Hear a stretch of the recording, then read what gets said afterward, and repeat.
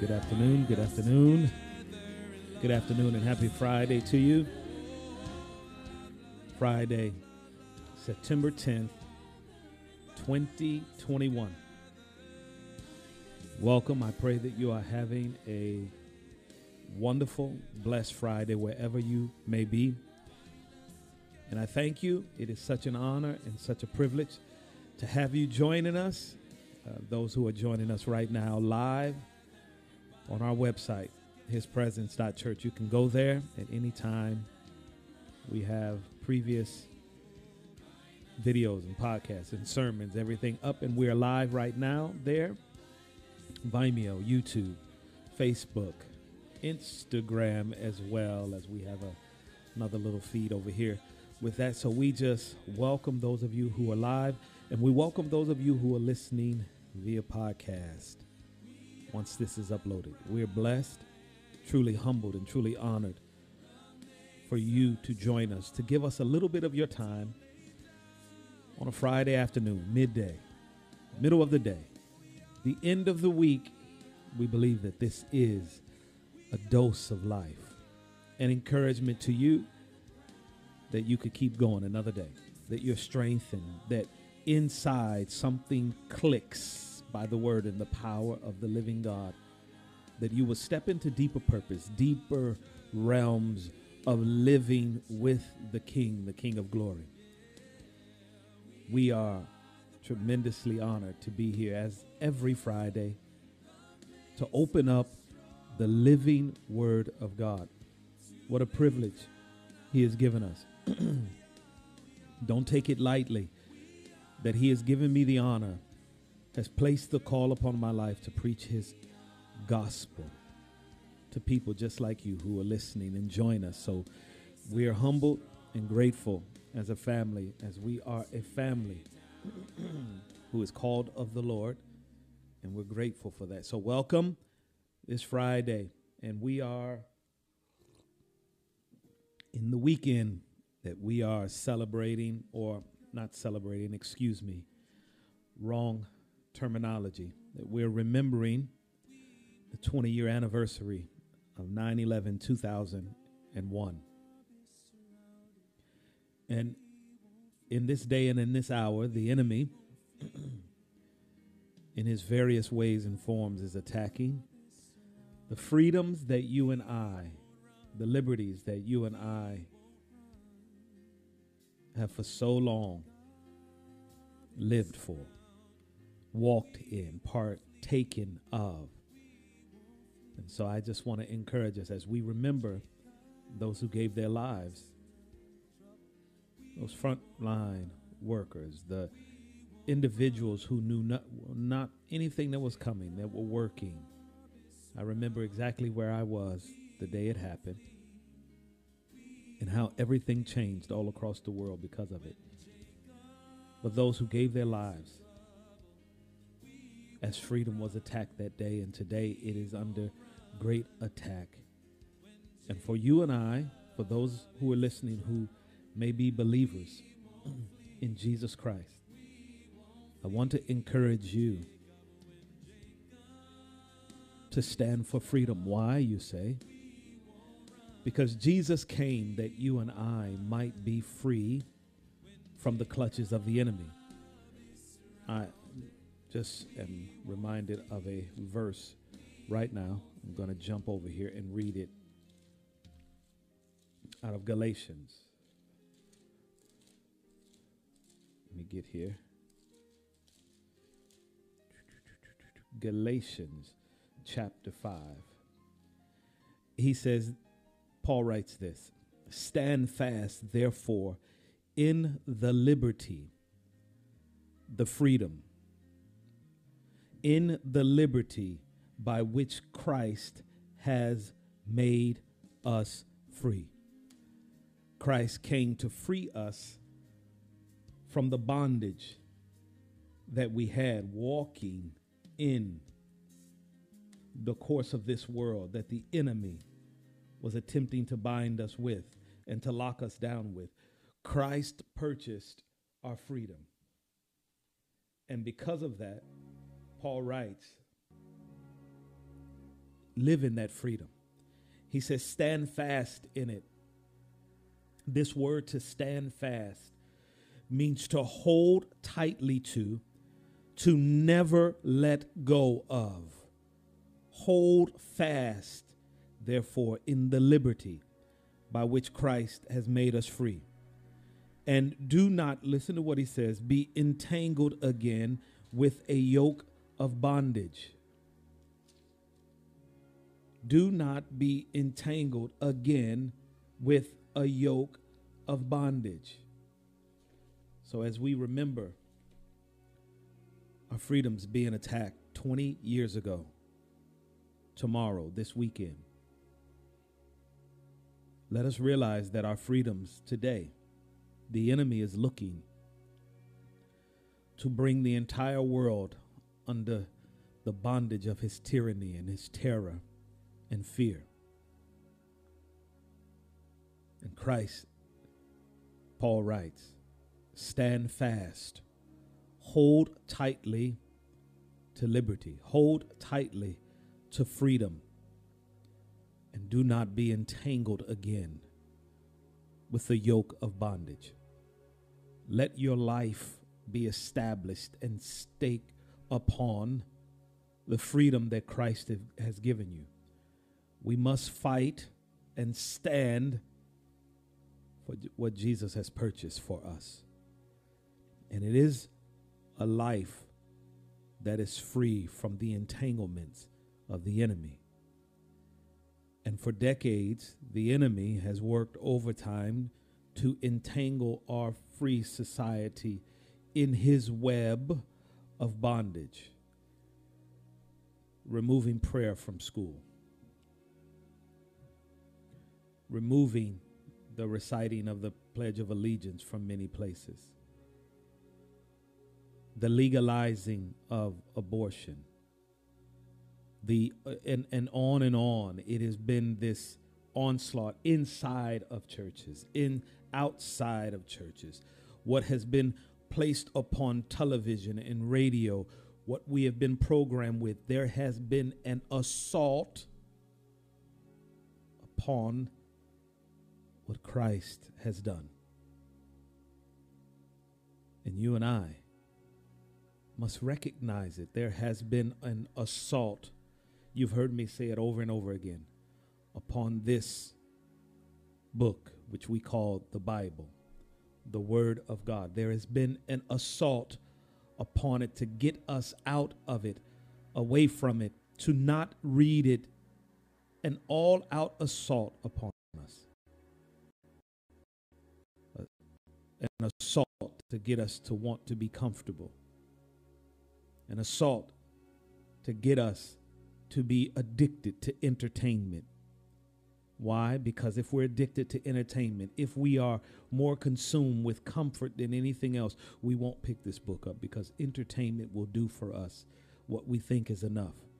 And when we have our dose and we need more, we'll just go back for more. And yet all over the scriptures from Genesis through Revelation, we're led to this place where we're taught that all sufficiency, everything that satisfies, is found in him and in him alone. So I just encourage us, as we remember, stand for freedom. That is what the United States of America was founded upon. Yes, we have a colorful history. A colorful history that has problems and issues and things in it. But you point to me one family that has worked through, and they may be beautiful and wonderful today, that has not had issues. You point to me one family that does not have things that they fight through in order to be the best version of themselves that they can be. But the fact still remains that our nation was founded for the sake of freedom. Freedom to exalt the Lord we loved. Freedom to love him. Freedom to worship him, freedom to adore him. And yes, the enemy entered in, and there were people being brought into bondage, into slavery, beginning with Native Americans and on and on. We could get into all of that, but that is not what we should focus on. And why? Because to focus on the previous bondage will lead us back into bondage. Yes, we remember our history, that we never do it, but let's focus on why we were established. We were established for the sake of freedom, to worship our King, to worship our Lord, to worship our Savior. And we must do that in this day and in the days that are ahead of us. Well, as we jump into Psalm 15 today, I wanted to, in that vein of thought where we were, I just wanted to mention one passage of Scripture as we proceed over, if we get there. Praise the Lord. Psalm chapter 15, yes, but 2 Timothy chapter 3. As our freedoms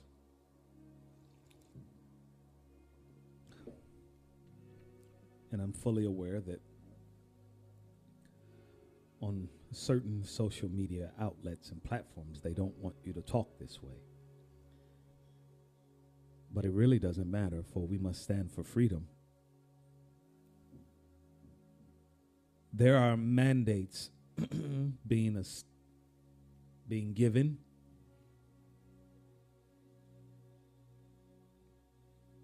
Mandates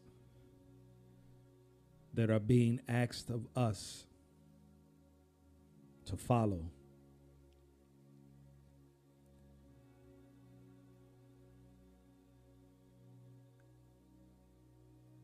And in that, I don't want us to forget that the Lord has mandates for us to follow as well. If you remember last week in John 14, verse 15, I read to you, Jesus' words, not mine, if you love me, then obey me. It's a mandate, not a suggestion, not a maybe. It is the proof positive that, Lord, you have my life. That, Lord, you truly have my heart.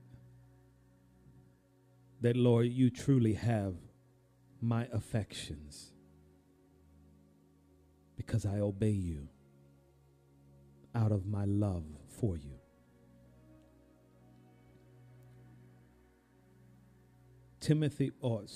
Paul tells Timothy in 2 Timothy chapter 3, verse 12. He tells him this after he warns him about the last days. He tells him that perilous times will come. In verse 2, he says, for men will be lovers of themselves, lovers of money. And yet Jesus said, if you love me. He says, men will be lovers of themselves, lovers of money, boasters, proud, blasphemers, disobedient to parents, unthankful, unholy, unloving, unforgiving, slanderers, without self-control, brutal, despisers of good, traitors, headstrong, haughty, lovers of pleasure rather than lovers of God. Verse 5, having a form of godliness, but denying its power. He says, and from such people turn away. For of this sort are those who creep into households and make captive of gullible women, loaded down with sins, led away by various lusts. Verse 7, always learning and never able to come into the knowledge of the truth. It's the statement I made, I believe, in the last week midday meditation on making of disciples. If I ask many believers, what is a disciple? They will immediately say, a learner. They would not necessarily be wrong, it just would not be complete.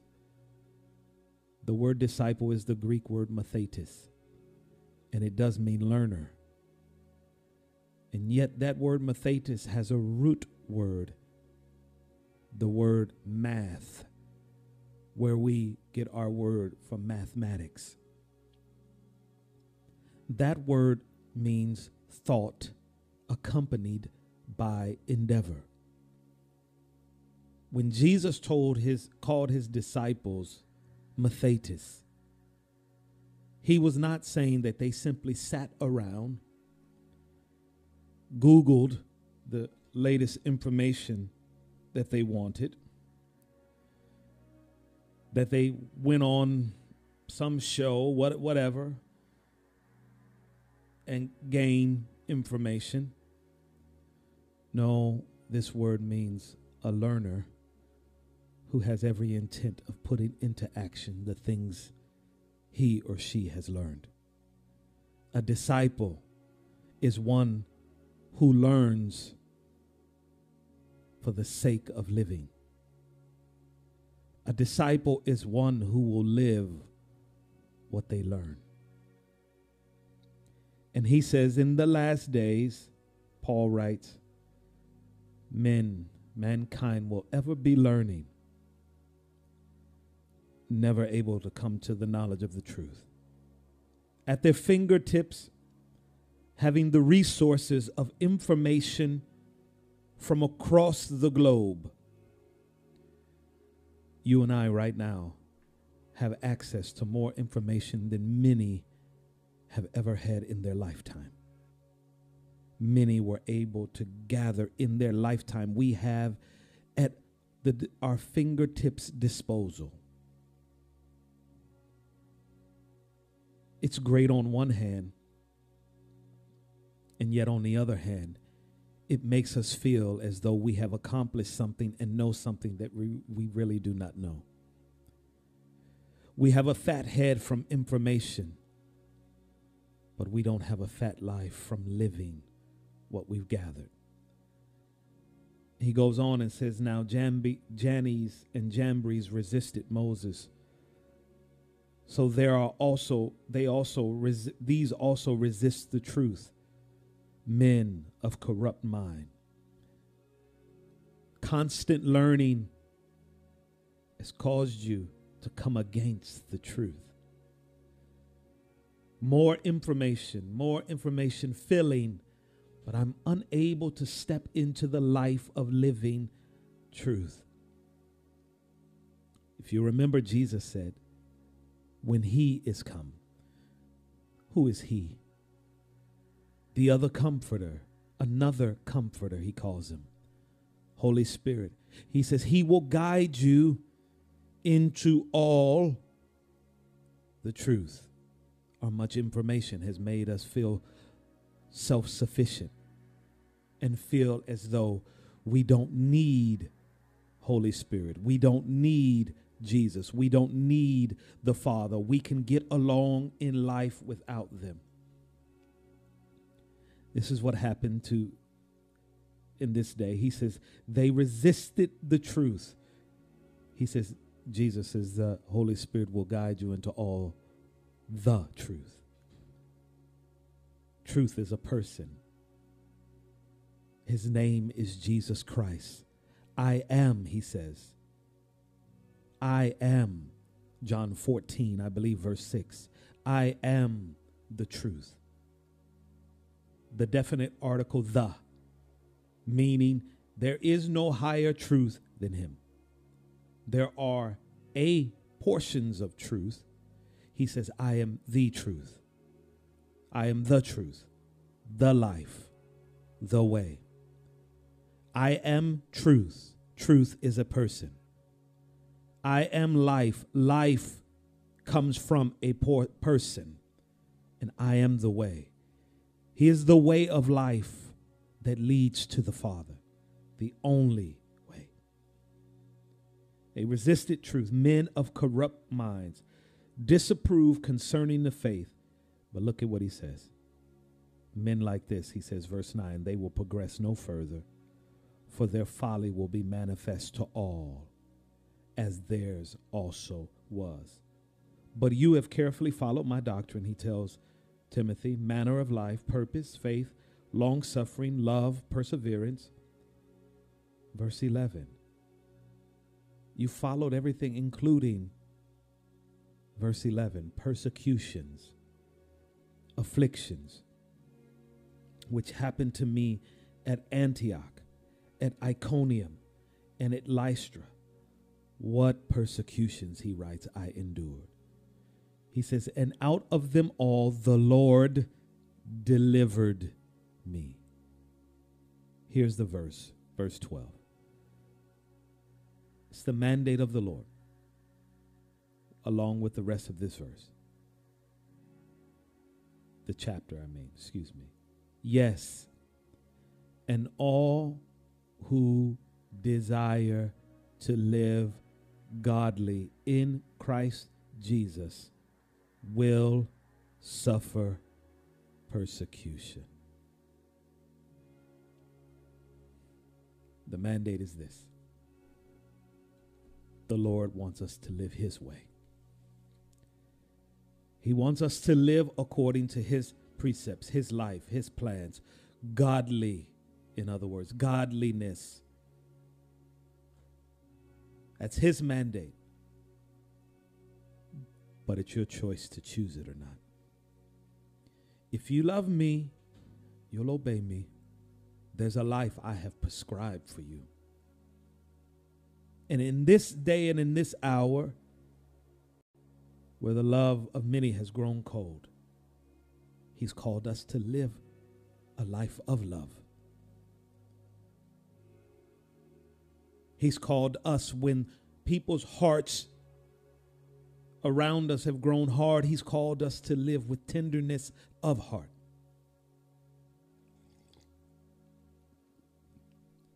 When many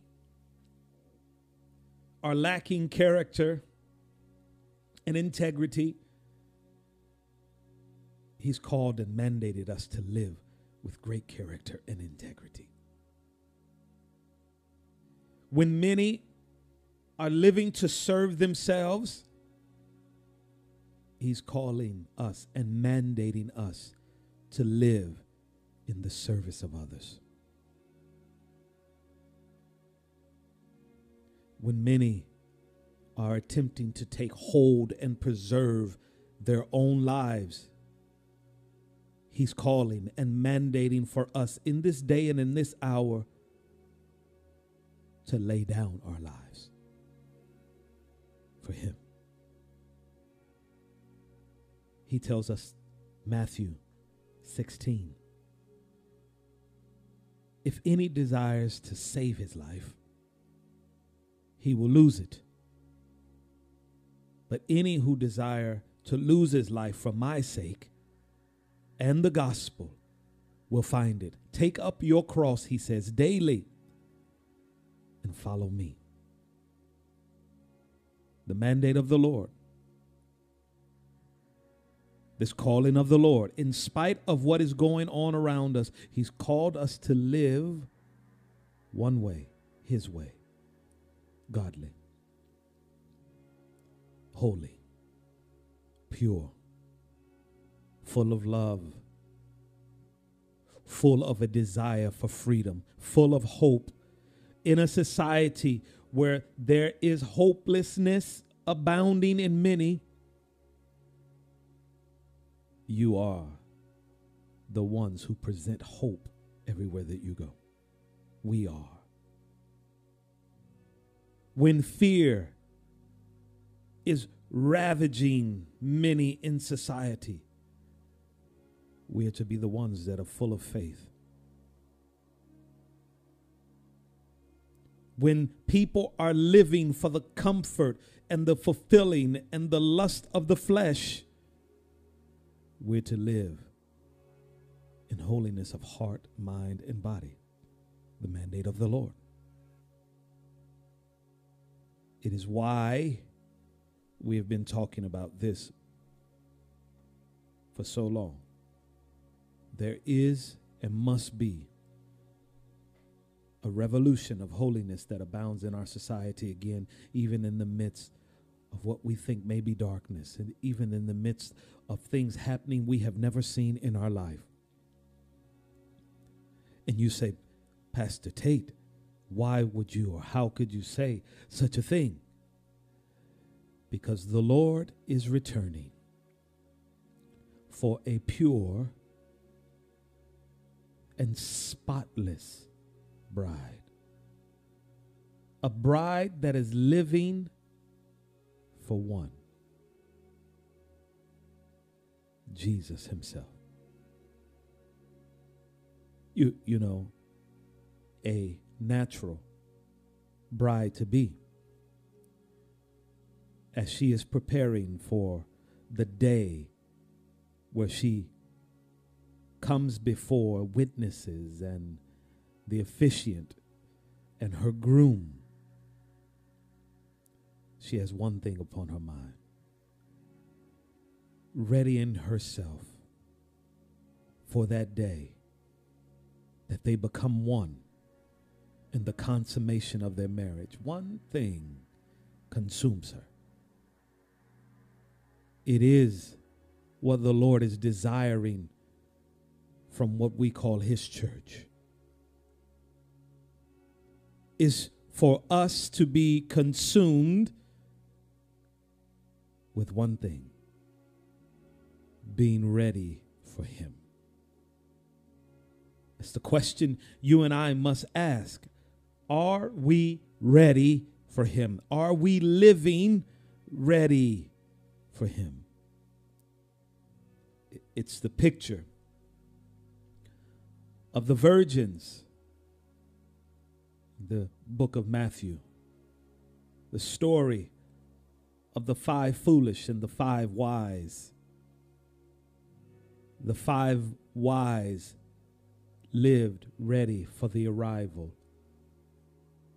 of the bridegroom. See, in that day and in that time, when the bridegroom was coming to take his bride, there would be a week-long feast, and they would celebrate, awaiting the day he would come. And he would come, and there would be a shout that went forth. There would be music played, a trumpet blast to say that the bridegroom is close to come and take his bride. And his bride would be waiting for him and making sure that all the attendants and everything else was ready. The 5 foolish became weary from their waiting.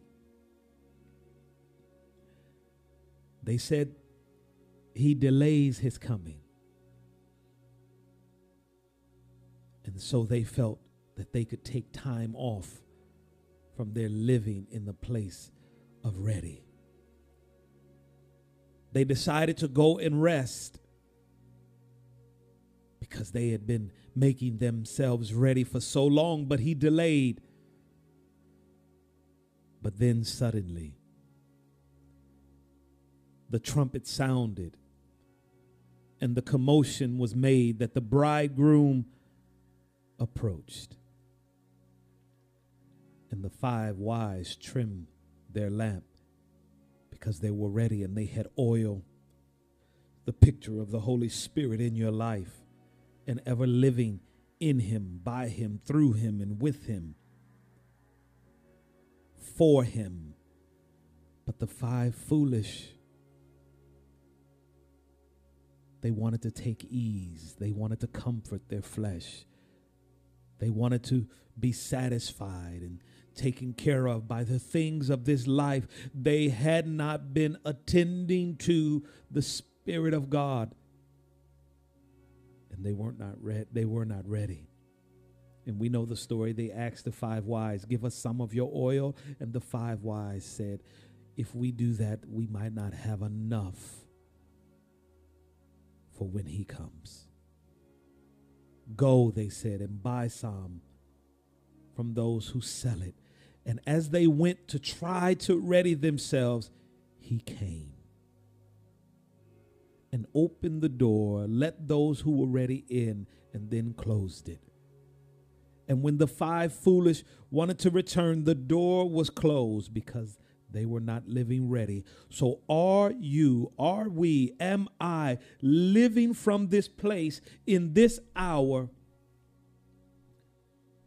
where I'm ready for him? And he's looking for a bride, pure, without spot or wrinkle or defect. Pure. Are you living ready? Or are you living for self? Psalm 15.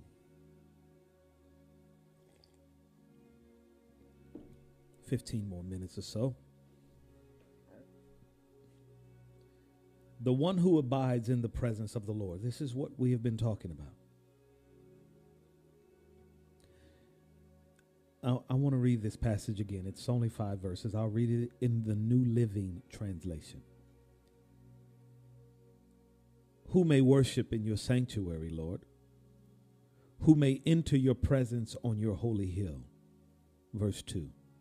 Those who lead, listen to this, blameless lives and do what is right, speaking the truth from sincere heart. Someone says, how can I live a blameless life? There will be someone who I haven't even wronged them necessarily, or they've misinterpreted my heart. Yes, it is true. It will. They blamed Jesus because Jesus didn't live for the culture. He didn't live for fame. He didn't live for the recognition. He didn't live for the approval of Caesar or the Romans like the religious elite of the day did. So they blamed him. They looked for everything. So much so, even blaming him for how he was brought into the earth. We were not born of fornication, they said. Because they didn't understand that it was the Holy Spirit that came upon Mary. But they tried to say that Mary was a loose woman and slept with someone else other than Joseph, whom she was betrothed to. There will always be someone who attempts to blame and tries to find fault. They will look into your past before Christ and try to find something. But he says, you live a blameless life before the Lord and all of heaven. You live to please one. You live for an audience of one and live your life that way. And if you wrong any, you go to them immediately and make it right. I live blameless, whether others understand it or not, whether others falsely accuse me, let their accusations be without merit or without power. Speaking the truth from sincere hearts. Oh, how difficult that is at times for us. Oh, how difficult it has been for me most of my life. Learning how to get over my own rejection issues, the own desires to have people accept me and want me and desire to be around me, that I might come to a place of speaking the truth from a heart that's sincere. It's pure. I have no other agenda, no ulterior motives to speaking the truth. That is speaking the truth from a sincere heart. I'm not saying what I'm saying to procure favor from you. It may be true what I'm saying, but I have no need to tell you this truth. But I'm telling it to you that I might procure some type of favor from you, or take the favor you extend to someone else away from them and bring it to me. Speaking the truth from sincere hearts. Those, listen to this, who refuse to gossip. The reason I read these out of different translations is because it helps us fully understand. Those who refuse to gossip or harm their neighbors or speak evil of their friends, those who despise flagrant sinners. We don't just laugh at them and think they're funny. Those who despise flagrant sinners and honor the faithful followers of the Lord and keep their promises even when it hurts. Those who lend money without charging interest and who cannot, listen to this, those who cannot be bribed to lie about the innocents, such people will stand forever. We've talked about this word abide and what it means. To dwell with, remain, inhabit. We talked about tabernacle, the dwelling, home, habitation. Who's able to abide with him forever? The first one, verse 2, first characteristic was he who walks uprightly. We talked about that. Walking uprightly, it means in integrity, whole, entire, sound. I love this one. It means healthful, unimpaired, innocence. The one who walks in integrity, uprightly, is full of health. They're unimpaired. We understand that. Impaired judgment. It could be illegal drugs. It could be legal drugs. I told a story weeks ago of how my grandmother, she was given a medication by her doctor. I forget what for. It was so long ago. But this medication said on the bottle, and she did not read the directions. Do not operate motorized vehicles after taking this. And Sunday morning, she was going to church and she took her medication, but she didn't read the instructions. And on her way, I think it was on her way, she hit 3 parked cars. Why? Because she was impaired by a medication that had been prescribed by her doctor. Holiness, I write this, is not a duty, but the proof that love has captured my heart, and the privilege, it's the privilege of those who have met him. It's holiness. It's not a duty. It's proof that love has gripped me. Why? Because I want to live like him. I want to live for him. I don't want to live like the culture. I want to live like a bride in waiting for their lover. I want to live like one longing to see the one who gave their life for me. The second characteristic we talked about was righteousness. He who works righteousness, the one who lives from this place of their right standing with the Lord, not living from my standing in earth society, but from my standing in heaven toward earth, not from my standing on earth toward heaven. It's totally different. Who lives with justice and rightness as the bedrock of who they are. The third one is he who speaks the truth in his heart. This is where I kind of skipped over a couple of weeks ago, and I don't want to. Speaking the new living, speaking the truth from sincere heart. Let me see what the Passion says. It says, they are passionate and wholehearted, always sincere, and always speaking the truth, for their hearts are trustworthy. How many of us can legitimately say that in everything we have a trustworthy heart? I'm not asking whether we would like to, but no matter who's around us, no matter who we deal with, that we've allowed the Lord to affect us to such a degree that we have a trustworthy heart in every circumstance and in every situation we encounter.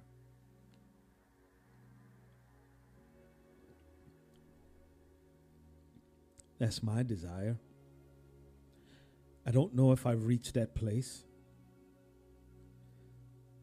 but I know I'm a lot further than when I began 23 and a half years ago. I've walked through so many different scenarios and so many different broken and hurt places and victories and failures and all of these things. And every one of them was to bring me to this place that I can begin to live and look like Christ.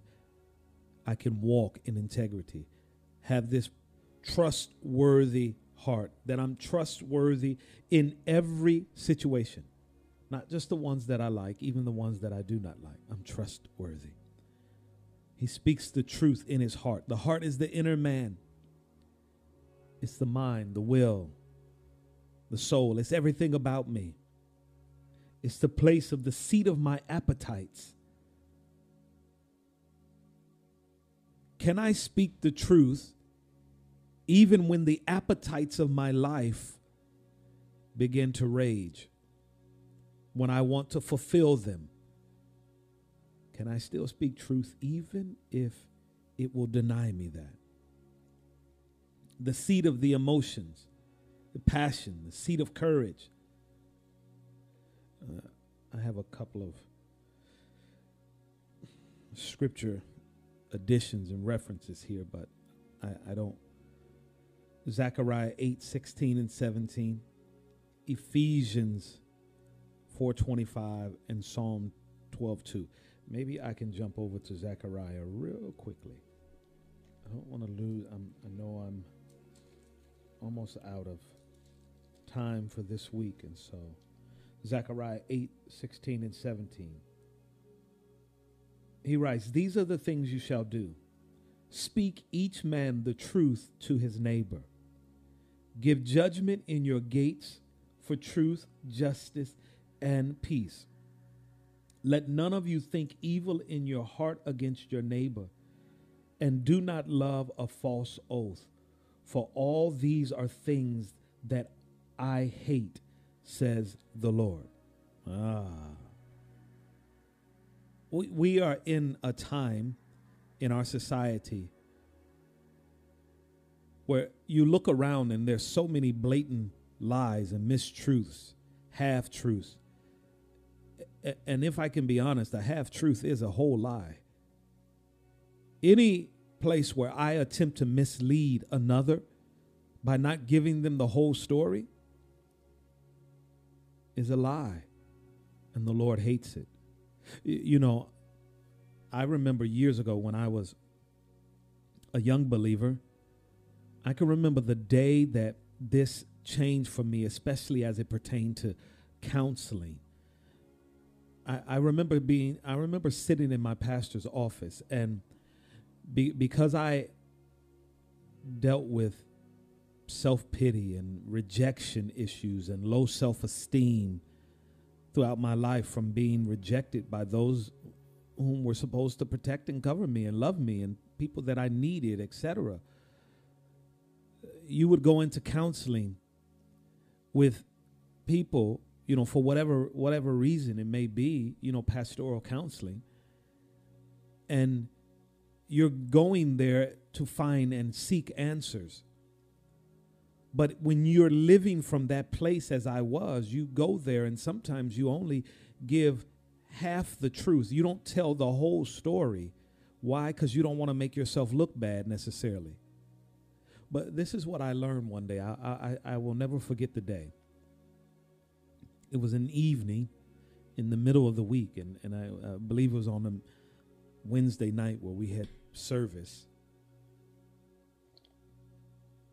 And it was just after service had ended.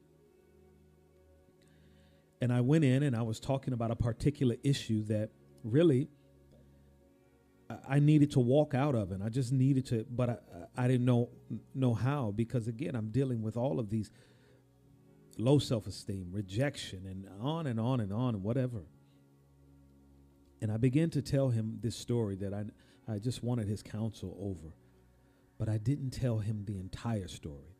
I didn't mislead him necessarily, even though not giving the whole story is misleading from the standpoint that you're going to receive counsel unless the Lord speaks to that pastor or that leader or whoever it may be and reveals to them the entire story or more than what you're giving.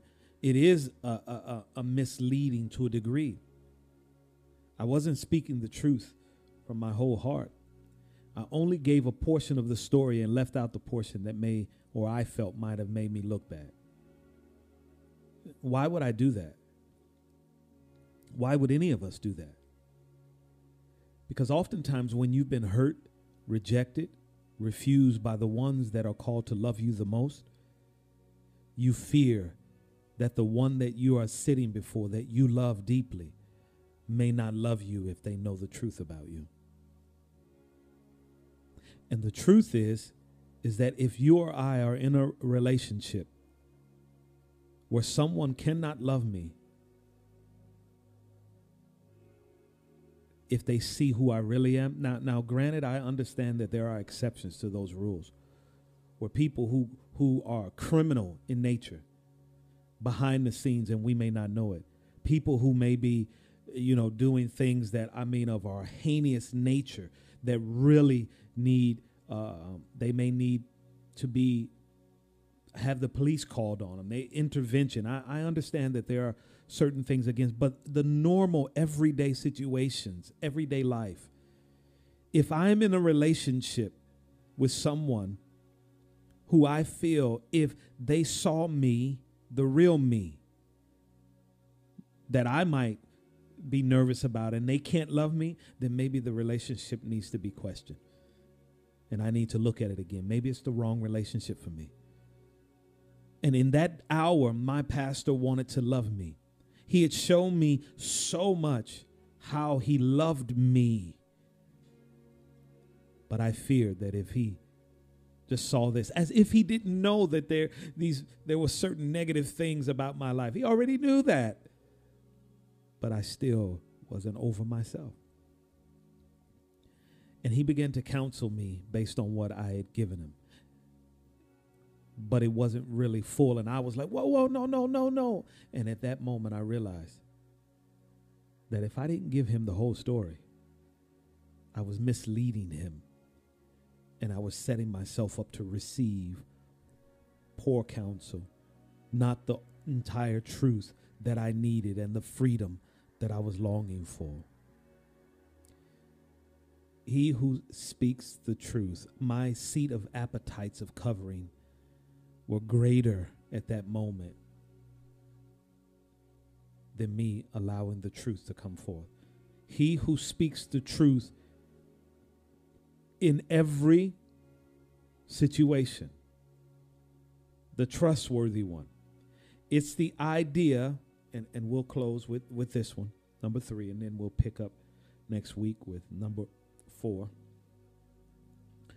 I pray with these podcasts you're patient. I believe that as a body of Christ, people who are listening may not be believers in Christ. They may know him, but we need every ounce of the word and to fully understand that we can live for him and not for the culture of our day. He who speaks the truth in his heart, it's the idea of having a pure heart, not saying one thing with your mouth, but having another intention altogether. Oh, how we know this. We've had it done to us, but many of us have done it ourselves. We say the thing we think the person wants to hear, or we say this one thing knowing it will allow us entrance or to get in, but we really have ulterior motives.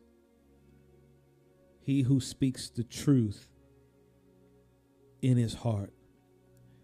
You don't lie to yourself, nor do you lie to the other individual in front of you. Purity of heart. I'm not saying one thing, but I have another intention altogether. What I say is what I mean. That is the life he's looking for. Purity in heart. If it's no, it's no. I say yes, and I'm just saying yes because I like you, but I really don't want to do it. As opposed to, no, you know what? No, that's not going to work for me. I'm not going to do that. No, thank you. No, we will say yes because I want you to still like me. I don't want to disappoint you, because if I disappoint you, maybe you'll be disappointed in me and you won't like me. No, we as a pastor and a leader for the number of years that I've been, sadly, I've had people who have come to me and they'll say one thing to me, but the reason they're saying it is because they simply want to have favor and to try to use me to get to something else. That's not a pure heart. I'll close with this. Jesus said this in Matthew 5:37. But let your yes be yes, and your no, no. For whatever is more than these is from the evil one.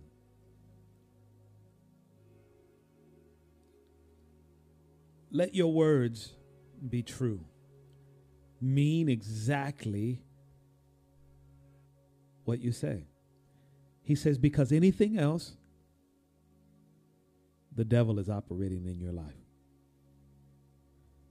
How often we'll get to, there's another point down here that will go along with another characteristic, and it's a person who will swear to their own hurt and change not.